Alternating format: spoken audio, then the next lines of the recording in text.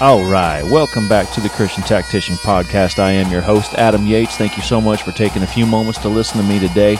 So grateful for all those who spend their time listening to me and for those who offer up suggestions for podcasts and who give me such positive feedback. I thank you for that. Today's podcast is going to be directly related to something that I had received from one of the listeners and a suggestion of a topic for me to address today. And so I want to do that real quickly. I'm going to go through my typical intro. I want to remind you guys, all of you guys, that we believe, we know, we love a God who is a God of purpose. He's a God who knows what He's doing, created you with purpose, for a purpose, and a God of purpose. He knows how to get you where He wants you to be.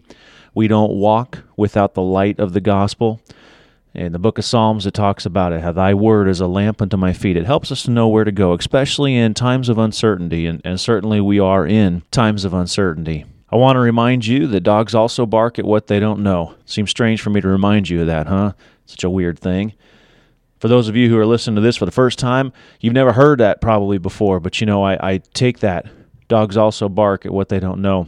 And I want to call to you, to men, to Christians, that especially manhood, it's something that is, Christian manhood is not thought highly of because manhood in general has been diminished and washed down, and it has not been held in the high regard that it should. And because of that, when you see men who are standing up to do that which is right, people are worried, they're afraid, they're concerned about it. It is a threat.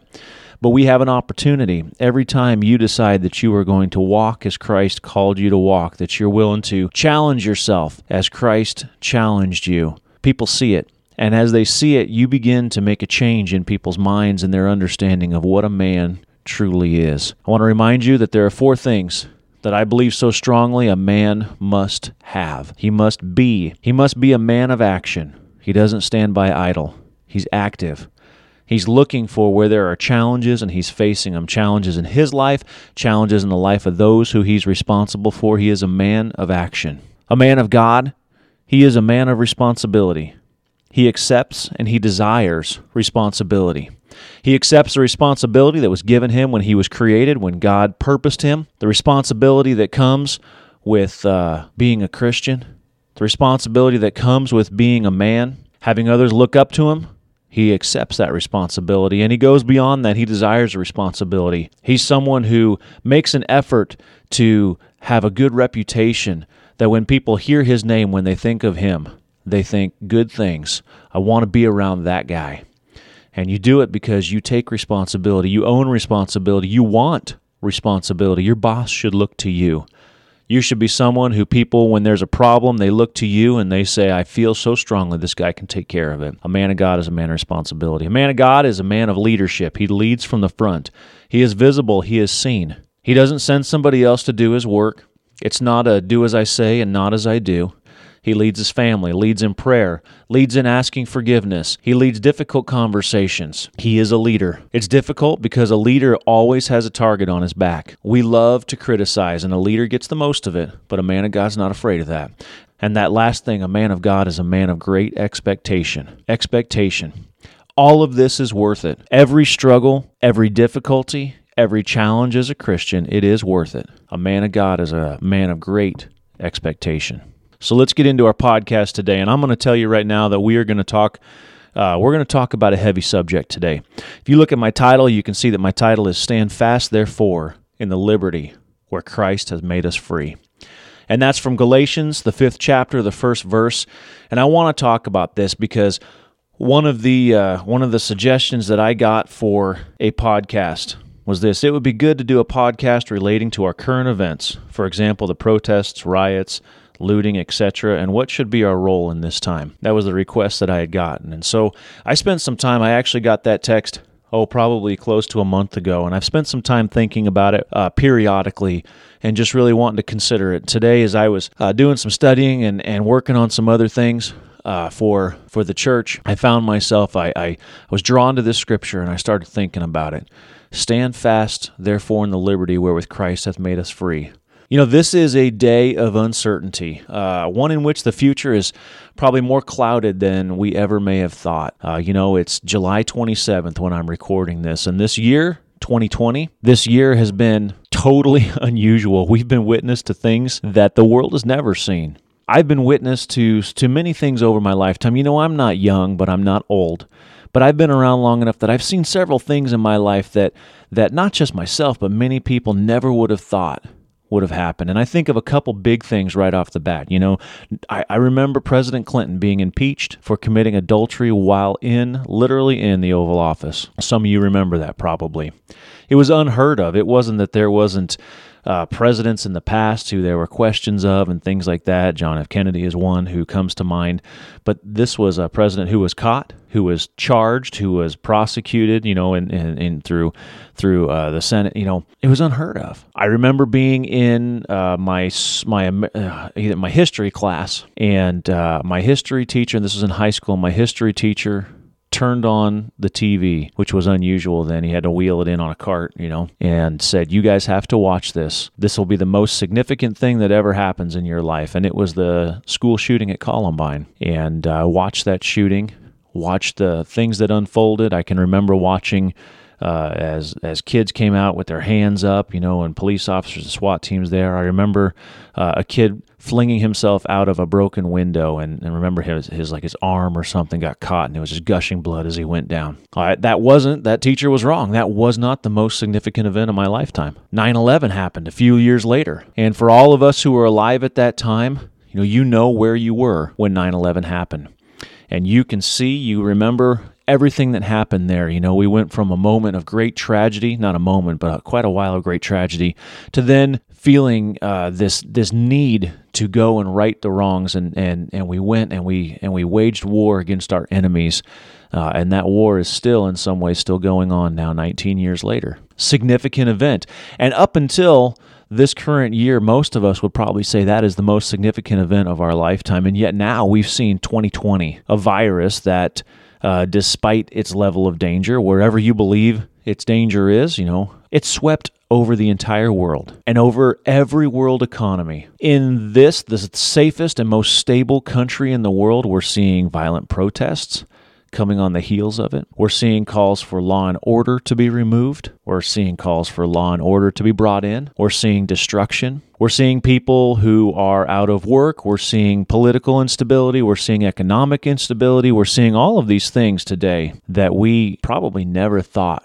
would ever happen. I've had a lot of these conversations lately. Truth be told, I have conversations with myself. I'm probably not the only one. But I've had conversations with other men. I've had conversations within my own mind. What is my role in everything that's going on? See, because as men, there's this part of us that is programmed to take action. We love war movies. I tell you, one of my favorite movies to watch is Saving Private Ryan. And I love watching the series Band of Brothers.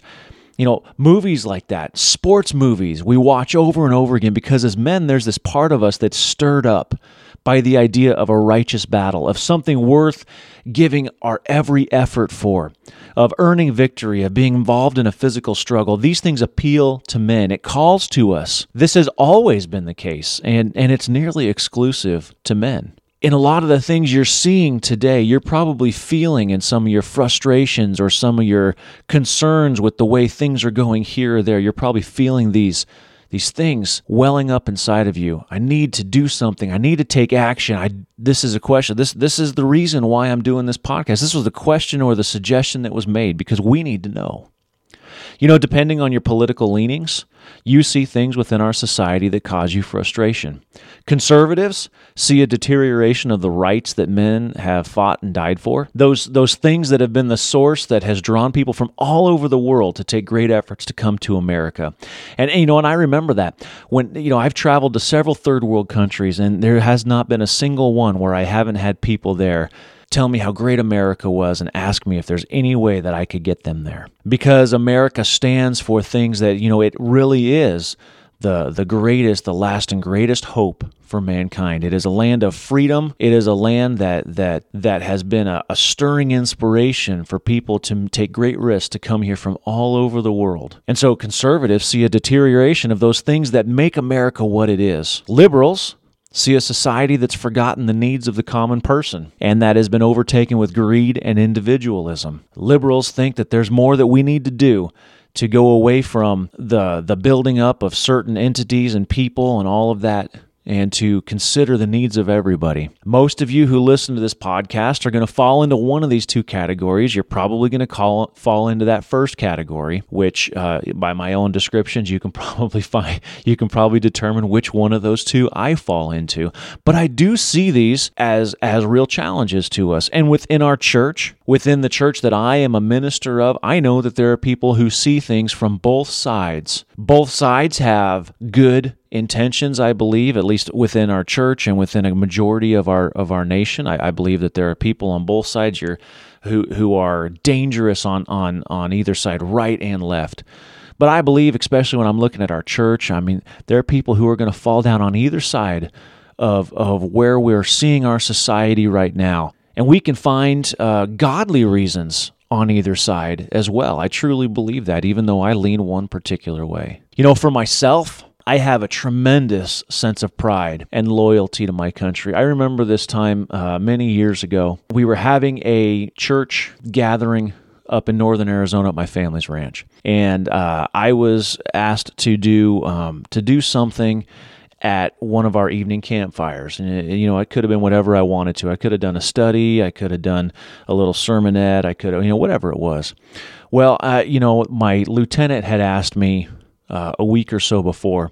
He said, "Hey, are you going to go camping anytime soon?" "Yeah, I'm going to go camping." He goes, "Hey, would you take this American flag with you?" This was the flag that was flying up in front of our station, and he said it's been tattered, it's been torn by the wind and all that sort of stuff. And would you take care of this flag in the proper manner that it's supposed to be taken care of? And so I took it up to our ranch and I did some studying on it and looked to see what's this proper way to take care of the flag. And we don't just throw it in the garbage can because it symbolizes something. And the proper way that we did it was that we burned it. And there was a certain way that I had looked and from everything that I gleaned, it was the best way to burn this flag, and was first to cut the stars and the stripes away from the rest of it, and it no longer then symbolized what it was, and then to burn it. And you do it in an honorable manner. And I gave some thoughts and some things to it, and it really touched me because I thought about it. That particular flag had been flying over that station, and it was there when the first friend of mine was killed in the line of duty. And it was a flag, as I looked at it and I thought about it, it symbolized a lot of things. It symbolized a country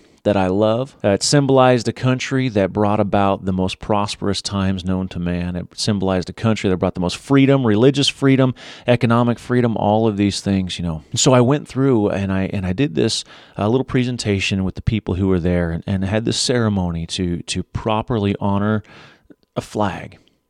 And I remember as I put this flag into the fire, I looked down and my nephew was there. My nephew now is 16 years old, but he was just a little guy then. And he was crying. He was crying at what I was doing. And he was crying because he was taught that flag was so important, taught to have a sense of pride and loyalty to his country. But I very much felt the way he did, that there is something that to me, I look at what's going on in sports today and all that, and I'm here to tell you I'm not going to watch professional sports anymore. I don't need those athletes to try to make a statement about how terrible they think this country is when they live and they are participating in the most prosperous, the most free, the most racism-free country ever known, and diminish this country that I love. So for myself, I have a great sense of pride and loyalty to my country, and if you're listening to this, you probably feel the same way. I love America. There's not a lot of people who have had opportunity like I have to travel to other nations, or if you have, you've just gone shortly, and you probably, if you have traveled to other nations, and I haven't gone to a ton, but you probably haven't gone to the places that I have. You've probably gone to touristy places and things like that, but I've been in there, and I'm not trying to brag, but they're amongst the poor people and the people who, when I was in a couple countries in Africa, everybody had a story of little children who had died because they didn't have access to clean water. People who, they have a fear of the government troops and of police officers and all of those things. I've traveled in those places we would call third world countries. These places where people, they have very little rights. They don't have a lot of opportunity, and they live in physical peril. And so it helps me to see and to love this country. There's nothing like perspective to help you truly love something more. As a police officer, I was a police officer for many years, and I wore a flag on my uniform, and as a SWAT team member, I wore two flags, one for Arizona and one for the United States of America. I've never been a soldier. I wore these flags on my uniform, and I was so very proud of it. I wasn't a soldier fighting in some distant land against those people who seek to destroy our way of life, but I was there, and I was maintaining a peace that is part of the guarantee of this land of freedom. I felt it was my duty to my country to do so, even if it meant that I had to sacrifice my own life to do it. I have had several friends, not people that I barely rubbed shoulders with, but legitimate friends who gave their lives for that same ideal, who were killed because of their efforts to maintain the peace that is the guarantee of this land of freedom. Their lives were not taken by foreign soldiers on distant battlefields, but they were taken by citizens of this very same country. Citizens whose goal was to diminish the freedoms and the abilities of others to enjoy life, liberty, and the pursuit of happiness. Perhaps one of the hardest things for me to resolve in my mind is the proper place to put all of my deeply held beliefs. Our national liberty defends our religious liberty. And both of those things were fought for at a tremendous cost of men who were willing to lay their lives on the line for everything that the United States of America stands for. And this podcast isn't just for Americans, but the bulk of my listeners are in America, and this is where I'm at. And so this is where all of these things and feelings, for some of people that I've been acquainted with and our church members who live in foreign lands, you don't understand. It's impossible for you to understand without actually living here and being a part of the United States of America. The things that we hold dear, they're foreign to you. I had a client just the other day. I was over at his home, and this guy immigrated from India, and he's talking about some of these things, and he's talking about masks. And, I'm not making a statement on masks, but one thing he said, people just need to listen to what the government's saying and just put masks on. And I said, you'll never understand, because you came from a place where that's what you do. We are a country that was built on rebellion. We hold pride in the fact that we hold to our personal liberties, even to the point that we would be willing to fight for it. So when you say you should just do what you're told, you're speaking against the very essence of what this country is. And so it's difficult because I feel strongly about all of these things. And so when I see people going out and looking to destroy in the name of quote-unquote protest, when I see governments doing things that I feel like are diminishing the rights of the citizens, when I see things that are happening as a result of this virus that has been seen to be pretty much uncontrollable, that diminishes the rights and the freedoms of the people of this country and of myself, it causes me frustration. And one of the hardest things for me to resolve in my mind is the proper place for all of my deeply held beliefs. And I'm probably not the only one who has this feeling. There have been efforts to disrupt, to interfere, and to stall the efforts of religion. Religion, throughout all time, has been a threat to governments, and especially Christianity has been a threat to governments. You see things that are happening within our country right now that seek to diminish the ability of churches. There have been pushes to redefine marriage and to try to stifle the efforts of those who want to hold fast to the religious convictions that they have in business, in churches, in public life, all of these things. If we remember the scriptures, one of the things that was used against Christ was that he was seeking to set up his own kingdom, and it was a direct threat against the power of that day. As I lay out all of these things, most of you who were listening to this, you probably are shaking your head in complete agreement with the things that I've said. You feel the same way. Your stories might be different, but you feel the same way as me. I'm certain that most all of you do. So this all brings up this very difficult question, and it is, what does a Christian man do? How does the man of Christ respond to a nation in turmoil, to rights and liberties being threatened, to chaos in the streets, to a nation that is becoming unrecognizable? What does a Christian man do? I want you to think about this and really think about this. I had a conversation just last weekend about this, that there are so many righteous causes that we can put our full effort into, and that we could get into them for all of the right reasons. And these causes might even be highly Christian. For example, we could move to some impoverished country to help those in need. It's a Christian cause. Or we could spend time and effort battling against abortion. That's a highly Christian cause. And neither of these things are bad, but it might also not be what God would have us to do. One of the things that I think about, and I think about this in my life, is I've sat down several times and I've thought, okay, if I were to look at the end of my life, what would be one of my greatest fears, aside from taking away spirituality out of it? Okay, my greatest fear would be not going to heaven. But if I took spirituality out of it, if I'm looking at the end of my life, what would be one of my greatest fears? And one of my greatest fears would be that I spent my time in vain, that my time was wasted on things that truly didn't matter. And I think this is something that is so very important for us to think about. There are many righteous causes that we can put our full effort into. We could get into them for all the right reasons. They might even be causes that are highly Christian. But if it's not what God wants us to do, it can truly be a waste of our time. I want you to think about this. Consider this current pandemic. We have seen and we are experiencing national and worldwide shutdowns. Economies are shaky at best. Right now, our economy might look like it's having, what do they keep saying, a V-shaped curve to it? I don't know how a V is a curve, but it'd be in a V shape where it went down, it's coming back up, and in some ways it looks like it, but it's shaky. It's standing on a precipice, as is the worldwide economy. Businesses, big and small, are being affected to the point that many cease to exist. And I'd heard a statistic, and I'm going to get it wrong, so I'll just make it in generalized, but that in the city of Phoenix, there's something like 900 businesses that will never open up again. That's a lot of businesses. You figure for every one of those, there's multiple people who are involved in it, not just the people who own it and who work there, but accountants who do the taxes for it, and this person who brings supply chain to it, and all of those sort of things, right? As a business owner, there are some things that really irritate me. How a government can come in and shut down a business without giving any compensation for the loss of income, in my mind, it's absolutely criminal. And in my heart, I want to fight it because it's not fair and it's absolutely wrong. And I have friends, other than me, who owns a business and who have been affected by all of these things that have been happening. I have friends who own businesses as well, who have been told by the governor with just a swipe of a pen, you may no longer function as a business until I say so. The last one said indefinitely.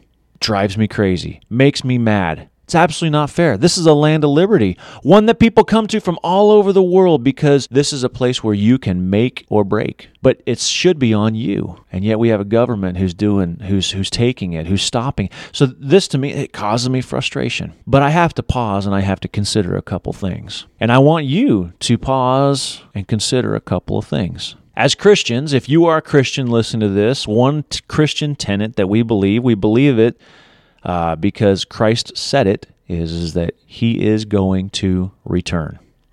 The real question about it is when. There is no question about whether or not Christ said he's going to return. If you're a believer in Christ, it's beyond questioning.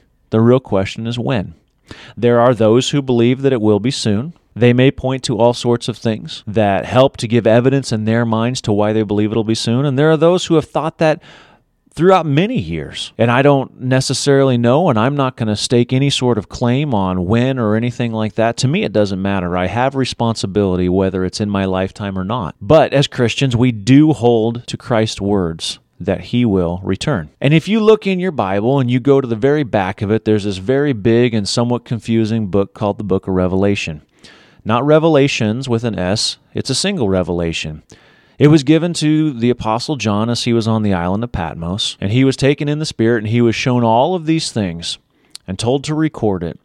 And he was told that he was going to record these things that had to do all the way through the end of the world until the time that Christ is going to return and the earth is rolled together as a scroll, and there's going to be a judgment that comes, and you're going to have that time and that place that we commonly refer to as heaven, that the book of Revelation calls a new heaven and a new earth, where we will dwell with Christ for eternity. If we believe, and some don't, that the book of Revelation is laid out in a mostly chronological order, we read about the fall of Babylon in chapter 18. And then in chapter 19 is the return of Christ. If you look throughout Scripture and you consider this, Babylon had already fallen at the time that the angel revealed all of these things to John. So he wasn't talking about something that was shortly to happen in the future. Babylon no longer existed. So he must have been talking about some future society or state of the world, whatever it is, when he's talking about Babylon. And I'm not going to say Babylon is the United States. I do believe it is the modern world, and especially when we start looking at some of the things, some of the descriptions of it. You may disagree with me, but I at least want you to consider these things, and I want you to consider at least the fact that before the return of Christ, there are a lot of things that have to happen. And if you go back to Matthew chapter 24 and you read in Luke chapter 21, it lays out a lot of these things because the disciples, they asked Christ, they wanted to know, hey, what is going to be the end of all things, and what's going to be the sign of you returning? And so what we have here in Revelation chapter 18 is just another picture of that, these things that Christ told the apostles, his disciples, in chapter 24 of Matthew and Luke 21. I told you we're going to talk about some heavy things here, and we're going to read Revelation chapter 18. And so what I want you to just think of is, I'm reading out of the King James Version. If you've listened to me before, you know this is what I use. And I realize that you have two challenges when it comes to the book of Revelation. Number one, it's written prophetically, and so everything is not always perfectly clear, and some of it is up to interpretation, and I understand that, and so you can challenge my interpretation of things if you want. I have no problem with that. The other thing is it's written in an old English sort of way, but we're going to read this, and we're going to read all of Revelation chapter 18, because I want you, remember what I had just said, is I said that as Christians we believe that Christ's going to return. John was shown all things, and he was shown for that purpose, that the believers in Christ know what was going to happen. And if we believe that the book of Revelation is laid out in a chronological order, or at least semi-chronological, we see in chapter 18 there's a fall of Babylon, and in chapter 19 is the return of Christ. So let's go ahead and read these things real quick. Revelation chapter 18, verse 1. And after these things I saw another angel come down from heaven, having great power, and the earth was lightened with his glory. And he cried mightily with a strong voice, saying, Babylon the great is fallen, and has become the habitation of devils, and the hold of every foul spirit, and the cage of every unclean and hateful bird. For all nations have drunken of the wine of the wrath of her fornication. And the kings of the earth have committed fornication with her, and the merchants of the earth are waxed rich through the abundance of her delicacies. And I heard another voice from heaven saying, Come out of her, my people, that ye be not partakers of her sins, that ye receive not of her plagues. For her sins have reached unto heaven, and God hath remembered her iniquities. Reward her even as she rewarded you, and double unto her double according to her works. In the cup which she hath filled, fill to her double. How much she hath glorified herself and lived deliciously, so much torment and sorrow give her. For she said in her heart, I sit a queen, and am no widow, and shall see no sorrow. Therefore shall her plagues come in one day, death and mourning and famine, and she shall be utterly burned with fire, for strong is the Lord God who judgeth her. And the kings of the earth who have committed fornication and lived deliciously with her shall bewail her, and lament for her, when they shall see the smoke of her burning, standing afar off for the fear of her torment, saying, Alas, alas, that great city Babylon, that mighty city! For in 1 hour is thy judgment come. And the merchants of the earth shall weep and mourn over her, for no man buyeth their merchandise any more. The merchandise of gold and silver and precious stones, and of pearls and fine linen, purple and silk, scarlet, and all fine wood, and all manner of vessels of ivory, and all manner of vessels of precious wood, and of brass, and iron, and marble, and cinnamon, and odors, and ointments, and frankincense, and wine, and oil, and fine flour, and wheat, and beasts, and sheep, and horses, and chariots, and slaves, and the souls of men. And the fruits that thy soul lusted after are departed from thee, and all things which were dainty and goodly departed from thee, and thou shalt find them no more at all. The merchants of these things, which were made rich by her, shall stand afar off for the fear of her torment, weeping and wailing, saying, Alas, alas, the great city, that was clothed in fine linen, purple and scarlet, decked with gold, and precious stones and pearls. For in 1 hour so great riches is come to naught. And every shipmaster, and all the company in ships and sailors, and as many as trade by sea, stood afar off, and cried when they saw the smoke of her burning, saying, What city is like unto this great city? And they cast dust on their heads, and cried, weeping and wailing, saying, Alas, alas, the great city, wherein were made rich all that had ships in the sea by reason of her costliness. For in 1 hour she is made desolate. Rejoice over her, thou heaven, and ye holy apostles and prophets, for God hath avenged you on her. And a mighty angel took up a stone like a great millstone, and cast it into the sea, saying, Thus with violence shall that great city Babylon be thrown down, and shall be found no more at all. And the voice of harpers and musicians and of pipers and trumpeters shall be heard no more at all in thee, and no craftsman of whatsoever craft he be, shall be found any more in thee.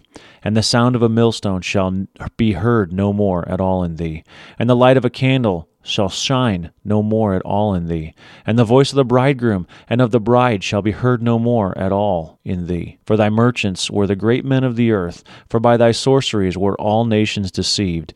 And in her was found the blood of prophets and of saints and of all that were slain upon the earth. You know, reading all this, and I realize that there's a lot of things that are said in here, and this can be a pretty confusing reading. If you feel so inclined, you do your own research and you kind of make a decision amongst yourself or within yourself of what you think Babylon is. My opinion is I feel like it probably encompasses all of the modern first world countries and all the things that they stand for. And I this isn't the only place in Scripture that talks about Babylon. Some of these things that it talks about, is that all the nations of the earth have drunk the wine of the wrath of her fornication, and they've committed fornication with her, and it's become this place for every foul spirit and all of these things. And it says in verse 5, it says, her sins have reached to heaven, and God hath remembered her iniquities. And there's a place in the Book of Mormon that talks about when the voice of the people choose evil, that's a time when the Lord is going to be looking to bring judgment upon them. You make your own decisions whether you think that's where we're at. I'm not saying that because there's this worldwide virus that we are here and everything's about to end. So don't misunderstand what I'm saying. That's not what I'm telling you, because I don't know. Right? And I'm not going to be so bold as to make a prediction like that, because truthfully, I don't want that to happen. But I am looking at everything, and I'm looking at descriptions of things that's going to happen. I put in italics and I underlined some things here about talking. It says in verse 11, the merchants of the earth shall weep and mourn over her, and that no man buyeth her merchandise anymore. And it lays out all these things that Babylon was known for. And it was things of gold and silver and precious stones and all sorts of beautiful things, right? Precious woods and brass and iron and things that smelled good and wine and oil and fine flour. Those were things at that time that only the rich had, and sheep and beasts and all that. And it says in horses and chariots, and horses and chariots, if you look prophetically throughout Scripture, that has to do with military might and power. But it also talks about some of these things, these two other aspects that Babylon was making merchandise of, so was buying and selling in and all those things. That was part of the reason why the Lord was bringing down his wrath. It says, and they had slaves and the souls of men. I'm not talking about slaves like what had happened in the United States 200 years ago. That's not what I'm talking about at all, because there are things that enslave the souls of men right now that nobody ever puts a shackle on a single person. But it's done in the sin that is becoming so prevalent and apparent, not just in the United States, but throughout all of your first world society, throughout the modern world. And so I'm not saying that this particular scripture that I just read is happening right at this moment, but it's certainly full of things that we need to be looking at. And so now let's talk about that in terms of what it is that we're supposed to do. And I said all these things because remember what I told you. If you're a Christian, you believe that Christ is going to return. And if you believe the scriptures, there is going to be a judgment come on Babylon that's going to come on the entire earth, it says in other places, before Christ's return. If we look at what's going on right now, you're probably frustrated. I shared with you my frustration. There are things that we want to fight against. I don't like that my liberties are being diminished here or diminished there. I don't like these things that are happening. I don't like that my business is affected. I don't like that my friend is not able to open his gym. All of these things, it frustrates me. But I want you to consider some things that I think we just read about in Revelation chapter 18 that must happen. Whether it's now or eventually, that must happen. Things must fall that have been set up above God. Now, I want you to think of something here. I read an article this morning on the BBC. Yeah, I read the BBC. I read a lot of different news when I'm when I'm drinking my coffee in the morning because I like to be informed. And this particular article was titled, "Is the Age of Celebrity Over?" And this article talked about how celebrities are becoming insignificant now. They've lost their stage, they've lost their platform, nobody sees them. Their ability to work and their influence is diminishing, right? Because the coronavirus has shut down the ability to produce movies and all that. There's not red carpets anymore for us to be looking at. Some of the national gossip is going on. This particular article talked about how in the place of talking about the latest fashion and what celebrities doing what, that a lot of the people who are getting their face on the Times and on these various things are these health ministers throughout all these different countries. It's really interesting if you think about it, right? Hollywood has become a god, not only to the United States, but also to the world. And within it are those who are diametrically opposed to God and to His Word. There have been reports that there are major movie theaters that are on the brink of bankruptcy because of the coronavirus, and that how we watch and how we get our entertainment may never be the same. And so I want to ask you, does that fall in line with some of the things that have to fall in Babylon? Think about this. Government is a god. There is no argument with that. I don't care who you are. It has become a god. It sets itself up in position of God. We have learned to turn to the government in the United States for answers, for comfort, for safety, for provision. But we have seen something that I think is really interesting, that one microscopic virus, and the governments and their organizations of health, they have no answers. A government that we turn to for answers. We've been given information. It seems like day to day there is conflicting information with what was said yesterday or what some health minister, a health scientist, whatever it is, said 5 days ago, a week ago, a month ago. In the beginning, it was masks don't matter. There's no reason to wear a mask. It doesn't do you any good. And now you have to wear a mask if you want to step outside and take a whiz. So there's no comfort coming from our government because they don't know. Politicians have become ill. Hollywood has gotten ill from this. There's no safety from the God of government. It's touched all over the place. The God of government cannot stop riots from destroying. Government has had difficulty being the provider. There's people who have been out of work through no fault of their own, and the safety nets that the government is supposed to supply has failed them. But all things have to fall. I'm not saying that we have to want that because it means difficult time. But I want to continue to ask you to consider things. I want you to consider everything I just talked about. It was just a couple short things, but think about these things, right? Especially in context of what I just read. And consider you as a man, your inclination to fight, to take action.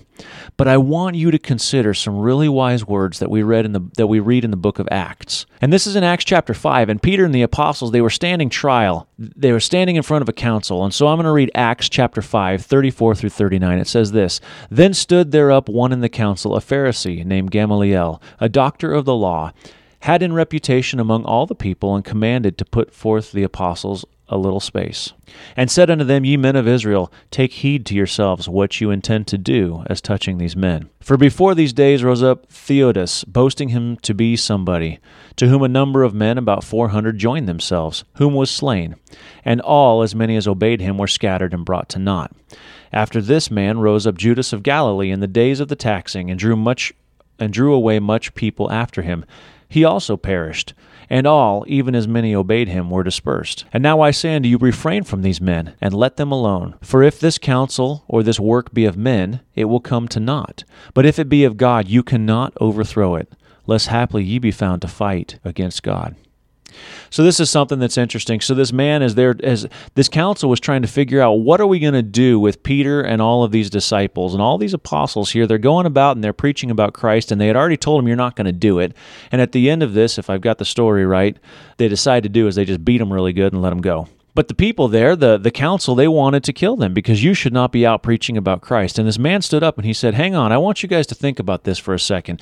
There have been movements before of people who stood up and trying to make a change. And there was a man who he got about 400 people together, but this guy died. And everybody who obeyed him, they were scattered, and that movement was brought to nothing. And after that, there was another guy, Judas of Galilee, and he drew a lot of people after him, but he also perished. And everybody that obeyed him, everyone that followed him, they also were dispersed.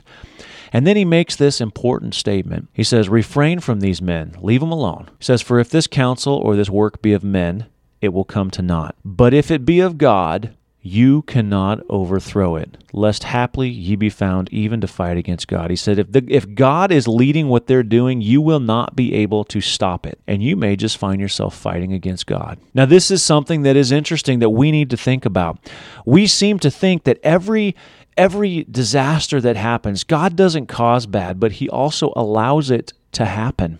There are innocent people who are hurt and who suffer But God doesn't cause that, but He allows people to make decisions. He allows things to happen. He allows natural disasters. He set the world on course, and He set it into motion and took His hands off of it and let it be. And He let storms form and dissipate. And sometimes they went here or there. And from time to time, according to what He knew was wisdom, He might change things. He might stand in the way of it. But He's got an overview. He's got a vision from higher than 30,000 feet. He knows all these things, and He knows how to work things to His good. We must believe that. And so as we start thinking about all of these things that are going on right now in our world and in our country that as men makes us want to stand up and fight against, we have to be very careful, because if it's of God, we cannot overthrow it, lest we be found to fight against God. That brings me to this scripture in Galatians 5:1. Stand fast, therefore, in the liberty wherewith Christ hath made us free, and be not entangled again with the yoke of bondage. There is freedom in being human. There's a freedom that is there. Even in the most restrictive places on earth, there is freedom. Prisoners have freedom. It's freedom within. It's freedom inside of your heart. Our heart, our thoughts, our desires are always ours, and no one can take it away. We have freedom to choose. Even a prisoner can choose to fight or can choose to be passive. Someone who lives in a dictatorship can choose to start a rebellion. But we who are called of God have accepted the freedom to serve Christ. This needs no outward freedom. Slaves were a large part of those who were converted by the efforts of the apostles following Christ's ascension. That's not to say, and I'm not telling you that we should give up our freedom. I'm not saying that. On the contrary, there should be many things that you as a man are willing to fight and die for. There are many things. For me, I'm willing to fight and die for religious freedom. I'm willing to fight and die for my family. I'm willing to fight and die for the person down the street who I disagree with. I'm willing to fight and die for so many things. But we cannot become entangled with the yoke of bondage. And even a righteous cause can become bondage if it isn't led by God's purposes. Those who believe in the Book of Mormon, and I've read this before, but they oftentimes, especially in times like now, when we're looking at things that we disagree with and there's whispers of fighting and all that sort of stuff, we look to this man Moroni, and I've read about him before, and I'll read about him here again, rightly so, because he was a warrior, a righteous warrior. But as we read his attributes, we often fail to acknowledge something that I think is far more important. So I'm going to read Alma chapter 21, and I'm going to read verse 132 to 139. It says, And Moroni was a strong and a mighty man. He was a man of perfect understanding, a man that did not delight in bloodshed, a man whose soul did joy in the liberty and the freedom of his country, and his brethren from bondage and slavery. Yea, a man whose heart did swell with thanksgiving to his God for the many privileges and blessings which he bestowed upon his people. A man who did labor exceedingly for the welfare and safety of his people. Yea, he was a man who was firm in the faith of Christ, and he had sworn an oath to defend his people and his rights and his country and his religion, even to the loss of his blood. We hold to that. We talk about that. And as a man, that stirs you up. That's right. I love liberty. I love freedom. I'm willing to defend to the loss of blood, even in my own life. It stirs us up as men. But we need to go on, because this is something that is so very important. Now the Nephites, the people that he was a part of, they were taught to defend themselves against their enemies, even to the shedding of blood if it were necessary. Yea, they were also taught never to give an offense, and never to raise the sword except it were against an enemy, except it were to preserve their lives. And this was their faith, that by so doing God would prosper them in the land. Or in other words, if they were faithful in keeping the commandments of God, that he would prosper them in the land, yea, warn them to flee, or to prepare for war according to their danger. And also God would make it known unto them where they should go to defend themselves against their enemies, and by so doing the Lord would deliver them. And this was the faith of Moroni. And his heart did glory in it, not in the shedding of blood, but in doing good, in preserving his people, in keeping the commandments of God, yea, and resisting iniquity. What is the important part of that? Is that here was a man whose whole heart and his whole soul was willing to fight and to defend those things that were good and righteous, God-led. But they didn't do it unless God was the one who showed them. Said their faith was that they didn't raise their sword except in preservation of their own lives. If they kept his commandments, that he would help them to prosper, and he would warn them to flee or to be ready for war or to go somewhere to defend themselves, whatever they needed. that the Lord would deliver them. And this was what led them. It was the fact that they put it all before God for Him to dictate what was worth fighting for. So what is our role? How do we respond to all of these things that make us want to go find a righteous cause? We must be certain, above all else, that we are walking with Christ. Man of God, walk with Christ and pray for wisdom and for discernment, because there are all sorts of things that can be righteous causes that you put your whole heart for. But if God doesn't lead it, it's worth nothing. That if there is some part that you are to play, that God will make it clear to you and that there will be no question. Absent this, you are entangled again in bondage. Absent this, you may be fighting against God. This has been a heavy podcast, a lot of things to think about. I would suggest you listen to it again and you think about all this.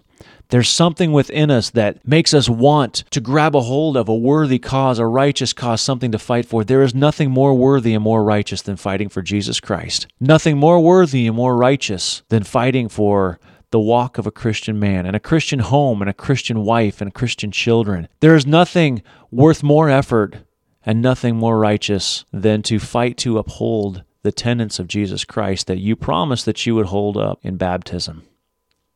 And there are other things that you may be asked to do, but if God doesn't lead it, be careful. This requires discernment, understanding truly what God is asking of you. It's not something that happens oftentimes at the spur of a moment. The Lord certainly may spur you to act, but if it comes to something like taking up arms to fight for something, oh man, you better be certain that God is telling you to do it. And that's something that really is going to take some time and effort in prayer. And I'm not advocating that. I'm advocating you putting your whole soul before God and saying, what would you have me to do in this day? And be ready if God asks you to make sacrifice, or be ready if God says you need to close your door and you need to let this pass by. You need to strengthen your brother. This fight isn't for you, whatever it is. This is how we play our part in this day that we live in. Regardless of whether the end of the world is in 20 days or 20 years, it doesn't matter. The Lord is the one who's able to lead us. It's our responsibility to be seeking Him and to arise from the dust and be men.